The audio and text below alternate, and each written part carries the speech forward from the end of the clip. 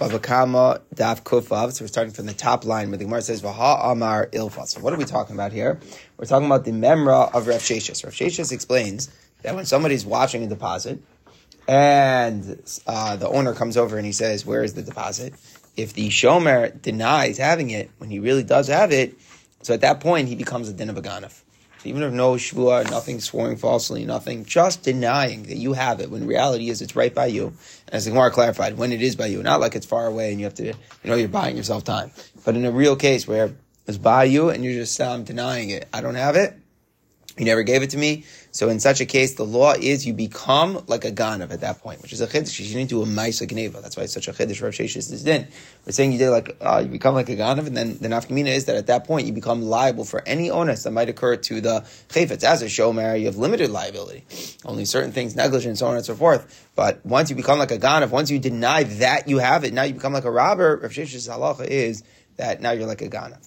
So if Amr Ilfa, the Gemara says shvua kona, an oath acquires. What does that mean? That means at the time that a shomer swears falsely denying that he has the deposit, that's when he's koneh. That's when he becomes chayiv even on him. So it sounds like shvua dekana. It's only if he swears falsely about having it that he becomes like a ganav. Avukfir lo kana. Just denying that he has it alone does not acquire for him.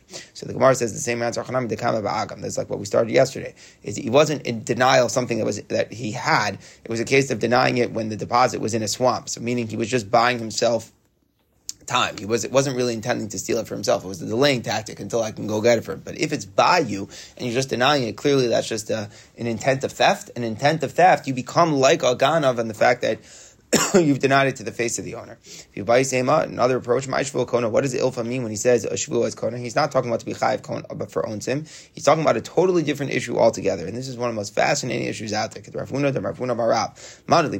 says to his friend, a mana of mine is in your possession, meaning you have my thing. What are you talking about? You don't have anything in my possession. And he swears to that. So he already swears, and remember, by the Torah law, swearing, that's enough. You can't get nothing else can work. So he was exempted, so to speak, by the court once he swore. But then what happened was talking about Edim. Then witnesses come and they say that he's actually guilty, that he does have it. Potter, he doesn't have to pay. The owner should accept it and he shall not pay.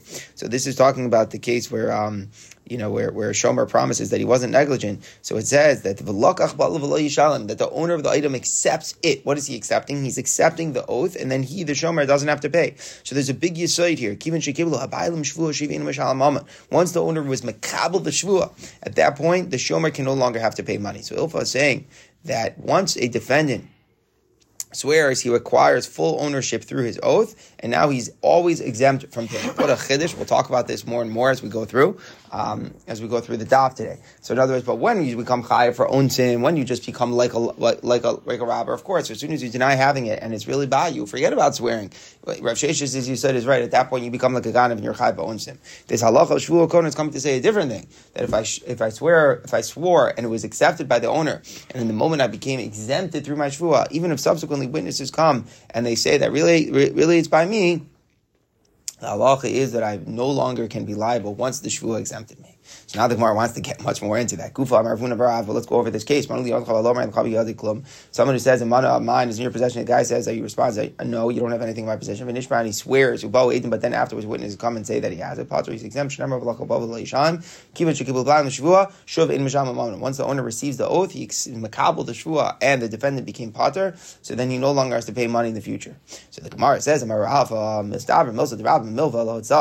presumably, Rav's halacha should be limited to a loan. A loan is given to be spent. So meaning someone gave somebody money, which spent, the money itself given to him certainly no longer exists. The question is just whether he's required to pay from your own money, right? When I lend you money, you don't pay me back with the same money, you pay me back with different money. So there we could say, he doesn't have to pay, meaning not having to pay his own money. Once you're exempted from a shvua about whether the fact you owe debt, there you're pater forever. But if it's a deposit, I can't acquire your thing. If you give me something to watch and I falsely lie that it's not by me when it really is, well then it can't just become mine. It still is your thing. So of course I still have to give it back once it's discovered through witnesses that I lied.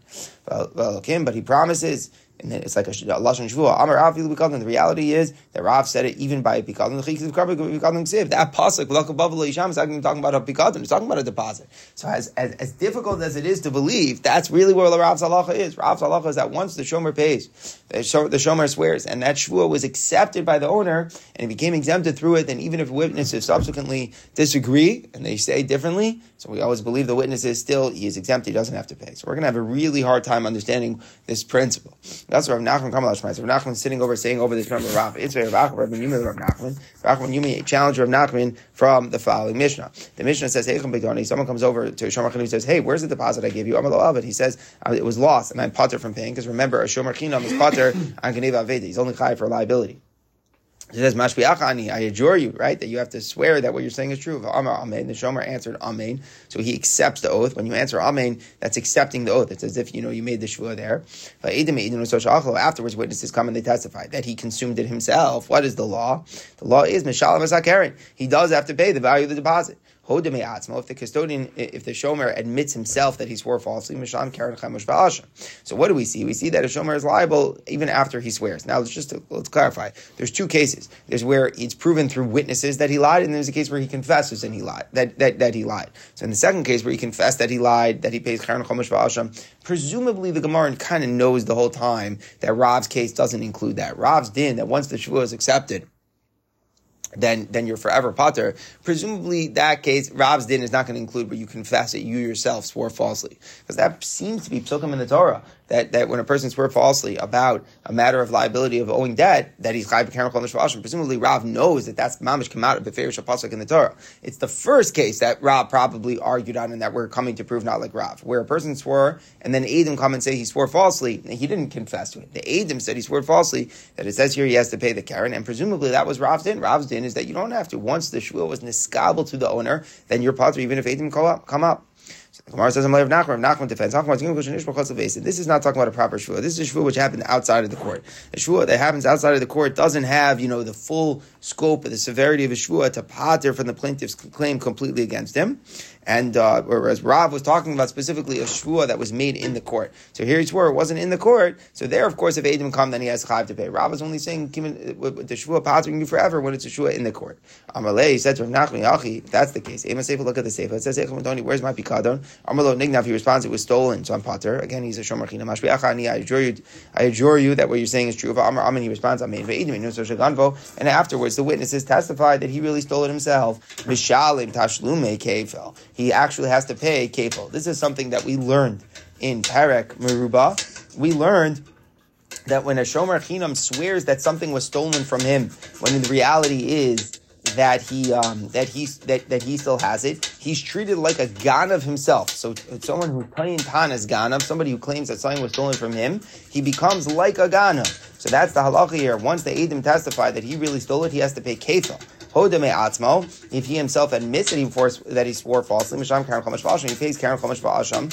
So okay, so very good. So here's the halacha all about when somebody swore falsely about that it was stolen from him as a shomer chinam. So if it enters your mind that we're dealing with a case where he swore outside of beis din, mika kefil, could there be kefil for the oath taken outside of the court? Meaning only a court imposed oath should have the halacha of toin tanas ganav, that he becomes like a ganav. Because if you take a look at the psukim where we see this huge halacha that a shomer chinam was swears falsely was stolen from him, he becomes like a ganav, that says specifically adol kim yavod devar shem, where they approach the court. The pasuk emphasizes. So presumably, just because the end of the brisa over here in the Seifa by the Shomer Chinam claiming it was stolen must be talking about a shvua in beis din. So presumably the first case as well, where he claims it was lost, was also taken in beis din.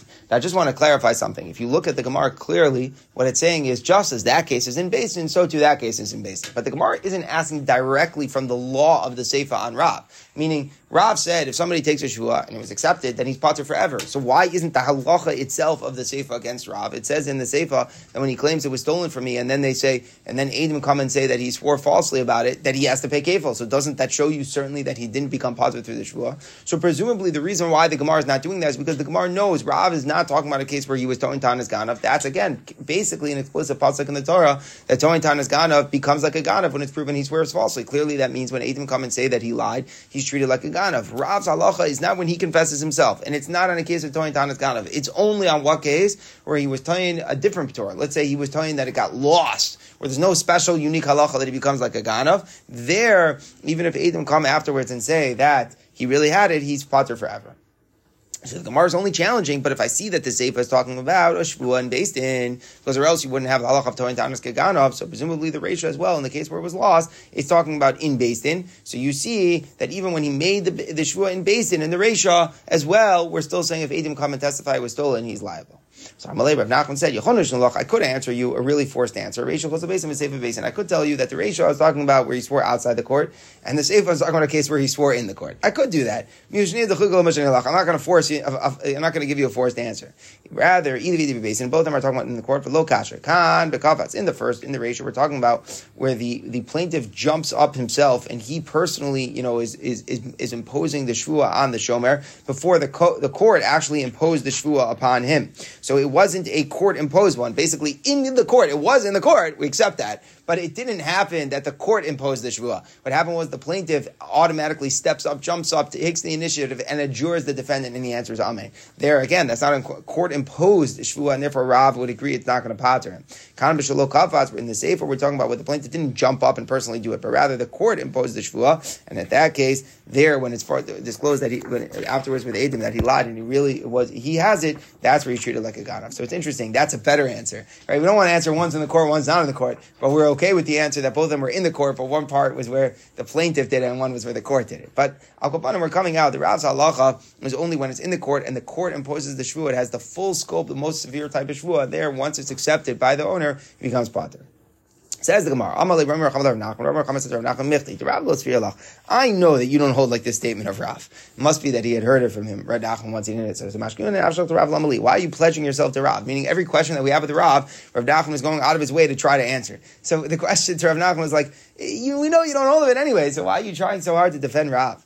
So Amalei Rav Nachman said, the Furush of the Rav, I'm coming to explain the opinion of Rav. The Rav Hachman Taz says, I'm telling you to tell you, this is what Rav would have said. So the Gemara says, now we realize that not everyone agrees to Rav. The Gemara says, Rav Kara Kamar, didn't Rav had a pasuk, right? Rav had a pasuk that the owner accepts the shvua and he shouldn't pay. So don't we see that once the shvua is accepted, the guy doesn't have to pay? Amri, the pasuk comes to teach me something else. It comes to teach me a big yesod. Swearing always exempts someone from paying. The halacha is, you don't collect by making a shvua, you defend yourself and you become exempt through making a shvua. Big yesod. The shvua in the Torah exempts, but it doesn't allow a plaintiff to collect. Where do we see that from? It says the owner accepts the oath and he, the defendant, does not pay. It's always the one who otherwise would have had to pay. He takes the shvua and therefore he becomes pater otherwise. From through swearing. Says the Gemara, we have a kasha on Rav. So we keep on asking Rav. Again, what's Rav's halacha? Once a person, a shomer, takes a shvua that's court imposed in the court, he takes an amazing shvua that he's pater. Then afterwards, subsequently, it's found that he's lying. We say no. Once the shvua pater him, he's pater forever. So Mazar Rav Muna, let's say the plaintiff made the defendant swear 5 different times about the same claim. Whether it was in the court, outside the court, the defendant keeps on denying the claims. He's liable for the chomesh and the ashram for each and every false oath that he denies. What's the pshat, right? It's all from one story, so why do we care? The answer is because each time that he was adjured, the defendant could have retracted and admitted, and he would have been liable to pay. So therefore, each denial that he does under oath is significant in his own right. So basically, we're saying it continues to be a monetary thing, because he could have confessed after each denial and he would have been obligated to pay. So therefore we look at each new oath as a new denial of a monetary obligation, and therefore it's a new penalty for each one. How can you make him swear repeatedly once he swears once? Right. It's a good question. Right. It has to be, I would assume that it's got to come up in different courts. I would assume. You're right. Like we don't want to just make a guy like do it again. I guess what the guy keeps on doing is, right, you would think he should get a document from the court. It's a good kasha. Why doesn't he get like a document? This was already tried. I don't know. Say that he swore already once. Yeah. I don't know. It's a good question. So the kitzer, so fine. That's Reb Shimon's yesod. So theoretically, you could have 5 different times where the guy is swearing, and then ultimately 5 different punishments for each time that he swore falsely. So now, what's the case? You can't say that we're dealing with a case where the plaintiff jumped up and personally didn't do it because hishbia alav katani. It says explicitly hishbia alav. He had the defendant adjured, meaning it was done through the court. It says explicitly he had him adjured, not that he adjured him. So you can't say we're only dealing with a case where he swore outside the court, because it says bifnei basin, it says in the court. And so we know clearly in the court what happened. he become liable multiple times for swearing falsely. So according to Rav, as soon as the shua was accepted, even if Eidim then tell us that it was sworn falsely, he shouldn't be chayiv. So we see that even after the defendant takes the court imposed shua, he remains liable to pay. So the Gemara says, no, he posed the challenge and he answers it. Let's tell him We're talking about two different cases. Hishbiya Allah where it says Hishbiya Allah that he had a majority, meaning that the court did impose it, but the case then was that the defendant swore outside of the court. Ubebesin kafats. And the case where he did it in basin is where the plaintiff himself just adjured him. So we don't have any case here where the court imposed him in the court. But in a chanami, if the court would impose him and he took the shvua in the court, then he would not have to pay. All right. So now the Gemara is now going to have a kasha, but it's really just going back on the shakvatayr, because the presumption that we were just saying is that you're chayiv multiple times since the defendant could have retracted and admitted the liability. So then it's from the fact that we were assuming that, it sounds like that itself, according to Rav, would be true. So let's just go over this. According to Rav, a person swears, we're saying, okay, he's accepted, he's pater. He's pater even if Eidim come. But what if he himself admits that he swore falsely? It sounds like from the previous case that we're okay with the fact that we think that Rav would exempt a perjurer even if he would admit his guilt. Why? Why does the Gemara assume that? Because if not, what was our question? Our question was a person's liable when he himself confesses that he swore falsely. He's chayiv karen chomesh v'asham. He's chayiv each time because he could have admitted. You see that each admittance would hold him liable, and the Gemara was asking that as a kasha on Rav. Must be that Rav holds that once the shvua is accepted, the Gemara was assuming Rav holds your pater even if you yourself would admit. So not only if other Eidim come in and say that you're liable, do we say the shvua already patered you, but Rav's halacha is also where you yourself admit you would be pater. So the Gemara takes that assumption and now asks a kasha on that. Let's say the shomer here, that's what Balabayas means. Shomer chinam. He claims that someone stole the deposit that he had been watching. V'nishma, and he swears v'hoda, but then he admits that he took it for himself. Ubo edim, and witnesses also come and testify that he took it for himself. So what's the halacha? Mashal ubo edim hoda. If he confessed before the witnesses came, sham karen chomesh v'asham. V'im mishubo edim hoda. If he admits after the edim came, sham tashum kefil v'asham. Then he has to pay kefil because torin tan is ganav is keganav, and he also has to bring the asham because he confessed that he swore falsely. So now, clearly, we can't be that we took the case where he swore outside of the court or the case where the plaintiff jumped up and made him swear because kefil katani. It says that if Eidim come, he's chayiv kefil, and we know the shvua of kefil and torin dan is ganav is only when it was imposed through the court and in the court. And we still say that whether he confessed or he's contradicted by witnesses, he has to pay the principal. So we see that Rav, of course, agrees when the person admits himself that he swore falsely. And the Gemara therefore clarifies that. Elam Harava, of course, Kol Hoda, of course, where the defendant admits he swore falsely, whether the case was he originally swore that it was lost, or he originally swore that it was stolen by a thief. Lo Amar Rav. Rav would not say that the oath exempts you from effort. Taksiv is Vada. It's basically a pasuk against that. The pasuk says that when a person admits he swore falsely, he has to pay the karen chomesh. Also, Rav agrees that if Shomer Chinam Tainas it was stolen from him, and then witnesses say it was stolen, then of course you're chayiv kefil. It's basically psukim in the Torah. Those 2 points Rav agrees to. The one case Rav was making, Kika Amar. When did Rav say that a shvua paters forever? He claimed it was lost, and then he swore to that effect. He never confessed, but rather Bo Eidim testified to his guilt.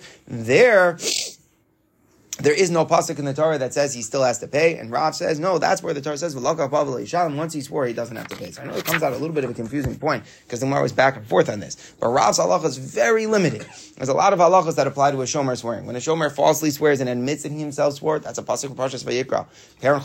Rav agrees to that. Where he tan is ganav, and then it turns out that he really has, that's a pasuk from Parshas Mishpatim, he pays kefil, clearly when the Eidim say that he sweared falsely. The one case where Rav said is where shomer chinam tainis was lost, and then Eidim say that that he really has it there. Once the shvua was accepted, he is pater.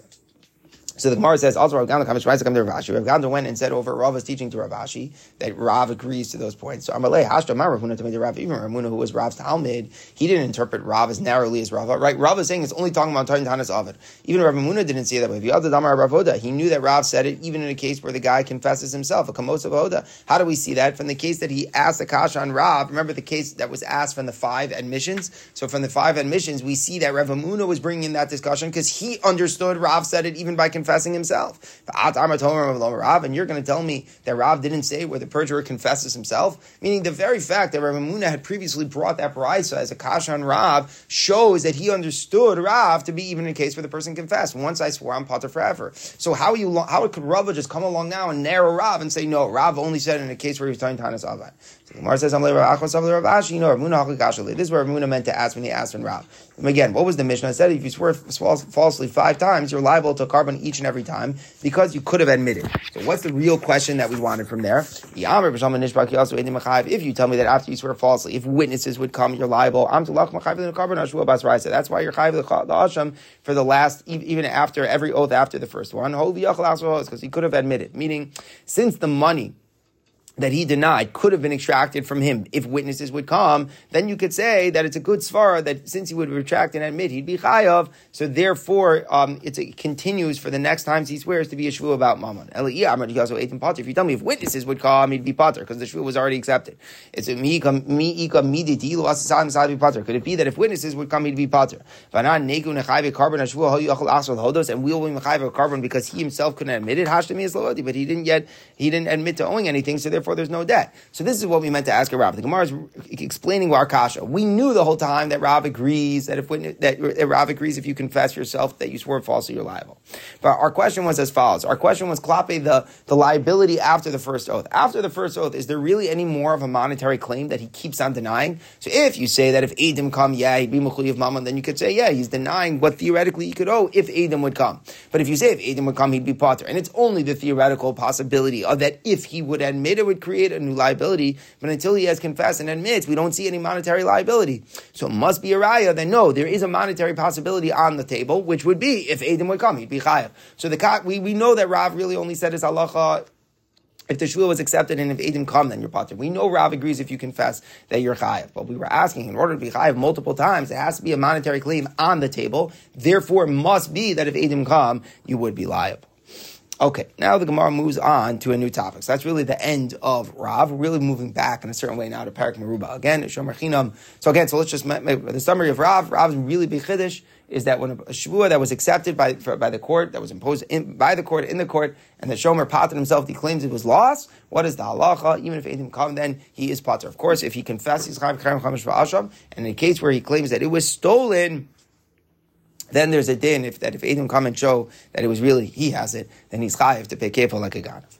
So now the Gemara continues, someone who claimed, right, he's a shomer chinam, he claimed it was stolen and really he has it. So what's the halacha when Eidim say that he lied? So now we continue, let's say it was a sheep or an ox, and then he went and slaughtered and sold him, he also pays for 4 or 5 payments. So in other words, once the Torah says that if you lie about the fact it was stolen, that is treated like you yourself stole it, so and then you pay kefil, so we continue that. Once you're treated like a ganav, we assume that if it was a ox or a sheep, then if you slaughter it or sell it, you're chayiv the 4 or 5 payment. And Rabbi Yochanan explains that. We know that an actual thief pays kefil, but and someone who, the shomer who claims it was stolen from him and lies, that he's also pays kefil. So we therefore compare Toin Tanas Ganav to a real ganav. Just as the real thief who pays kefil. If he went and slaughtered and sold it, then he pays 4 or 5. So too, Toin Tanas Ganav becomes, so too, by a deposit, the shomer who claims that it was stolen and really was by him, he also pays kefil. So we assume the next law is true as well. If he slaughtered or sold it, he pays 4 or 5 payment. Says the Gemara, that's not a good analogy. Malagan of an actual thief, he's more severe. He pays even without swearing falsely, right? A real thief pays kefil just because he stole. How do I apply the stringency of 4 or 5 to a shomer who's towing tanas ganav? He only becomes chayav to pay kefil if he swears falsely. So we see that towing tanas ganav isn't quite as severe as a ganav. Towing tanas ganav needs the crime of the swearing falsely. So maybe he's not liable for daled if he continues to slaughter. So the Gemara says, Amri hekeshahu. This is a hekesh. We compare an actual thief to Toin Tanas Ganav. We're going to get this because we're assuming with the psukim, if you remember this from Meruba, the psukim in Parshas Mishpatim kind of like mix together a real Ganav and Toin Tanas Ganav. Because it says a person gives something to watch. If it's stolen from the thief's home, so imi matzeh Ganav yishan shnaim. If the thief is found, he pays kefil. So that's presumably a real thief. And then the pasuk says, from lo yi matzeh Ganav, so on and so forth, and he swears. So we understand that's the guy who's being Toin Tanas Ganav. So it's right next to each other. It's a hekesh. We don't make logical arguments against the hekesh. So basically, there's a hekesh. Toin Tanis Ganav and Ganav are right next to each other in the pasuk. So just as an actual Ganav could pay Dalvei, so too the Toin Tanis Ganav, who becomes like a Ganav, also it pays 4 or 5 if he slaughters the ox or sheep. Says the Gemara, this is really mamish back in Meruba. If you say that the psukim there mishpatim, one's talking about Ganav, one talking about Toin Tanis Ganav, then it's good. There's a hekesh. There was one opinion that said no. That pasuk in Parachav Beis both are talking about Toin Tanis Ganav. The Gemara there wanted to know why do I need 2 psukim? Could take a look back there. But Al Kopanim and the regular Ganav is a different pasuk in the Torah. So Ma'ikal so then I don't have any hekesh between Toin Tanis Ganav and Ganav. So the Gemara says Amri Ganav Ha Ganav. It could have said without a hey, but it said the thief, so that actually is meant to be like a reboy. So it comes to tell us that all of the penalties that apply to an actual thief apply to a Toin Tanis Ganav as well. So again, what's Rabbi Yochanan's chiddush? Toin Tanis Ganav becomes like Ganav. What does that mean? I give a shomer chinam something to watch, and he claims it was falsely, and he swears falsely that it was stolen when really it's by him. Witnesses say it's by him. He becomes chayiv and kefil. Rabbi Yochanan is makadesh vayter that he becomes just like a Ganav, and if it was a sheep that he slaughters, he'd be chayiv dalvei. Says the Gemara, Kasha and Rabbi Yochanan, Isra Rabbi Yochanan, Kasha from the Brisa, Heichon Shori. Someone goes over to Shomer Chinim, hey, where's my ox that you're supposed to watch? He says, Nignav, it was stolen. Nashviachan, he says, I adjure you that your response is truth. Amar Amen, he says, Amen va'idim osach achlo. Afterwards, witnesses testify, the Shomer ate it himself. The Shomer has to pay kefil. So now, let's think about it. It says that the witnesses testified that he ate it. That means witnesses are testifying that he ate the meat. How do you eat meat? Of course, it was slaughtered, right? So that means what happened, presumably, that what happened was the shomer first slaughtered it and then ate it. So it still says that he pays kefil. So it's a real chaf because it didn't say anywhere he slaughtered it. But we're saying if it says Adam testified he was eating the meat, clearly that means he slaughtered it. And still it says he's only paying kefil. It doesn't mention 4 or 5. So we see Toin Tanis Ganav, who then slaughters it, does not pay kefil, does not pay dalvei. So the Gemara responds, you know what? He didn't shecht it. He ate it as an avela. Lightning struck it. There was no kosher shchita, so there was no dalad ve'eh, and he ate the meat wrongly. He's a sinner, a really bad sinner. Forget about the fact that he's a liar and swears falsely. He's also a sinner that he eats nevela meat, but there was actually no slaughter. Okay, so that was a pretty extreme example. We're making the guy a sinner that he ate nevela. So the Gemara says, "Listen, go shachal treifa." Why don't we tone it down just a little bit? Why don't we say he ate it as a treifa, meaning he slaughtered it, but the case was that it was a treifa. It had, like, let's say, a hole in the lung, and a treifa is presumably not a kosher shchita. So the Gemara says, we've seen this issue a few times in our travels, that what if I shech something and the meat cannot be eaten? Is that considered a shchita or not? So if I don't shech it at all, let's say lightning strikes it, so of course, then there's no shchita. Let's say, I chop the animal in half, that's not a shchita. But what if I shech the perfect shchita, but I cannot eat it because it has a hole in the lung? Is that a shchita or not? So Rameir says it is. Ram Shimon says it's not. So we're going like Rameir, so we didn't want to answer that the case was that it was a treifa. Because then you would be chayiv for dalad ve'eh. It's still considered a shchita. Says more, why don't we talk about a case of ben pekua? Everyone know ben pekua is the fetus found alive inside a slaughtered animal when the womb is cut open. It's an unbelievable idea where the halacha is that you could just eat the fetus without any shchita. So most interesting halacha. There's a case of an animal that doesn't need a shchita, a case of an animal, a fetus found alive in the mother's womb. So why don't we say that's the case? He was eating a ben pekua, so he didn't shecht it, and he was still able to eat it. Why don't we give that answer? Says the Gemara, we're going like Rameir, but Rameir holds a ben pekua does need shchita. So you have to take a look in Chulin exactly what circumstances the machlokas is. But Akopanim, we didn't want to answer that. Says the Gemara, why don't we say that the case was the custodian was already brought to judgment? Again, he was throwing down his ganav, and then he was found out that he was a liar. So the case was the court said to him, go pay, and then he slaughtered and ate the animal.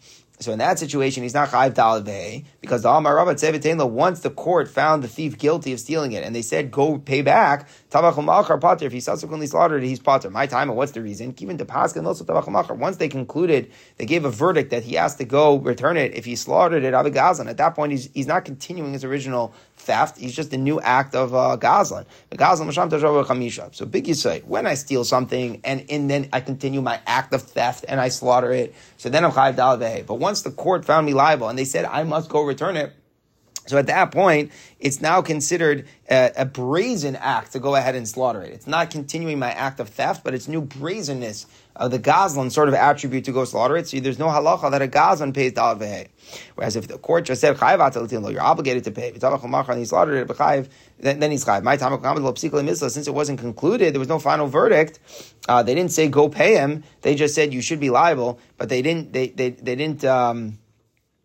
didn't give the final verdict of go pay him, so then he's still considered to continue his original act of theft. Akati ganavu. So, but why didn't Rabbi Yochanan explain that was the case? The court already told the shomer go pay him, and then afterwards he ate the animal. So Mar says, we could come up with other answers also if we really want to be creative. Maybe the case is he stole it together with somebody else, and one partner stole it not to the awareness of his friend. So therefore, the guy who's paying kefil is not going to be chayiv dalad v'hei, but he's eating the meat because his partner slaughtered it. So why didn't we answer that? Sometimes you even answer, and you could have given 2 or 3 other answers. That's not a kasha. So don't get all bent out of shape that we didn't figure out every last answer that could have been answered.